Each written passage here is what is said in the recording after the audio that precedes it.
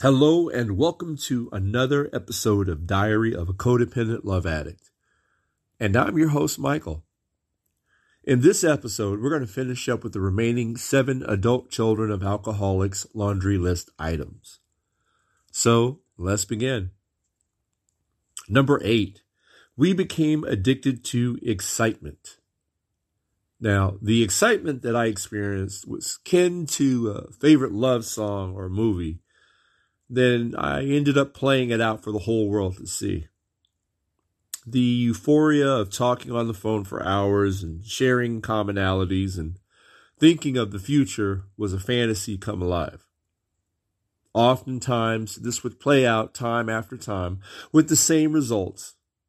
Reality would set in, I would become bored, and then I would find ways to sabotage the relationship. On to number 9. We confuse love and pity and tend to love people we can pity and rescue. Now, I can't tell you how many relationships that I've been in where I told myself subconsciously that I could save them from whatever was going on in their life. I wanted to be a savior, and I wanted to feel as if I was important, and I wanted to feel as if I were needed by that person. Number 10, we've stuffed our feelings from our traumatic childhoods and have lost the ability to feel or express our feelings because it hurts so much, which is also known as denial. You know, I figured if I were wrapped up in your life, then I wouldn't have to look at what was going on in mine. Never would I talk about how sad I was feeling or how I was made to feel inadequate when I was younger. I never talked about my adolescence, young adulthood, or adulthood for that matter. I never talked to my friends about it, never talked to my family about it, because I felt that they would judge me or they just wouldn't understand. Number 11, we judge ourselves harshly and have a very low sense of self-esteem. Now, this one hit me especially hard as I went through my personal inventory, and then I had to admit that I wasn't very kind to myself. Throughout my childhood, I was made to feel inferior, inadequate by family members and those who just pretty much had it out for me.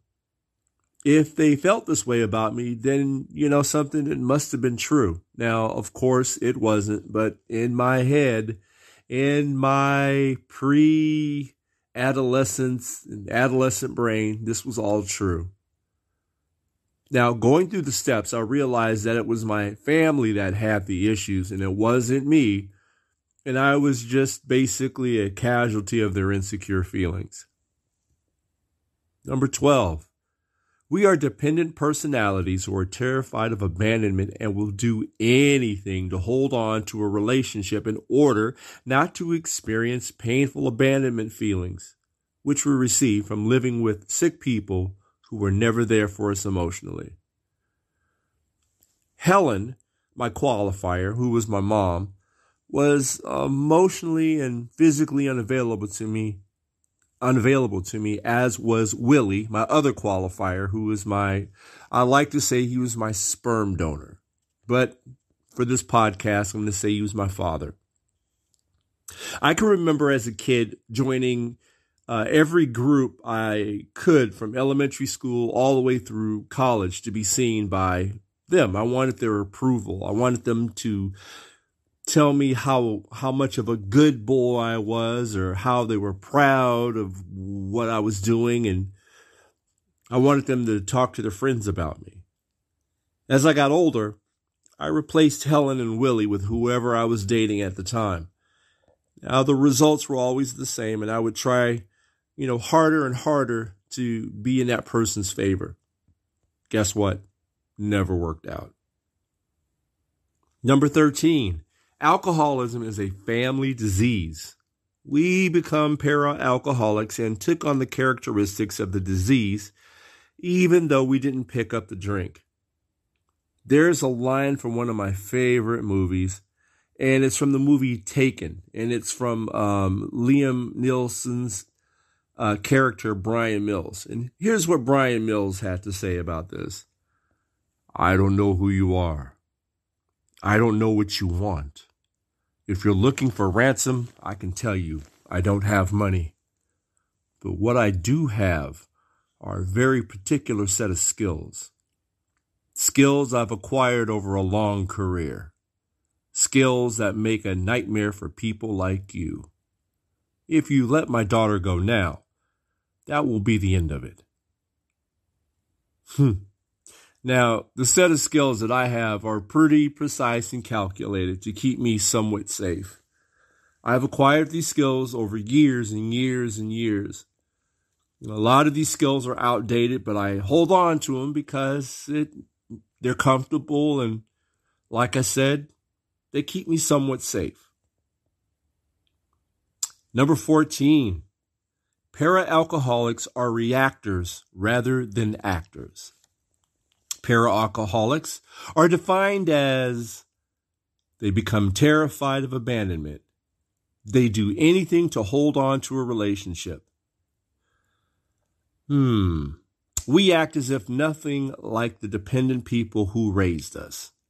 We stop denying and do something about our post-traumatic dependency on substances, people, places, and things to distort and avoid reality. Now, I never really understood what a para-alcoholic was before going into program, but I'm pretty much sure I know what one is now, and I can honestly say that I have been a para-alcoholic. I wanted everyone to think I was this and that, and I would mimic things that my alcoholics were doing and trying to be seen and heard, and on the other hand, trying to know what I needed to do in order to survive. I really didn't know who I was until recently. I had done my inventory and, realized that there are a lot of years that I missed out on that I didn't get to know who little Michael was. The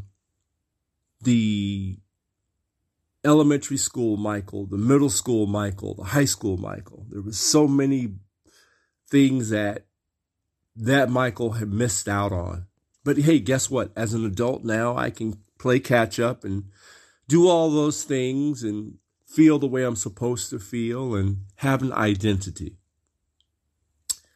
So with all that being said, we're going to be right back after a word from our friends at Anchor. I'd like to thank you for joining me on Diary of a Codependent Love Addict. I can be found on Facebook at Diary of a Codependent Love Addict. Thank you for joining me on this journey of self-reflection, and I hope you have a good rest of your week. Until next week, take care.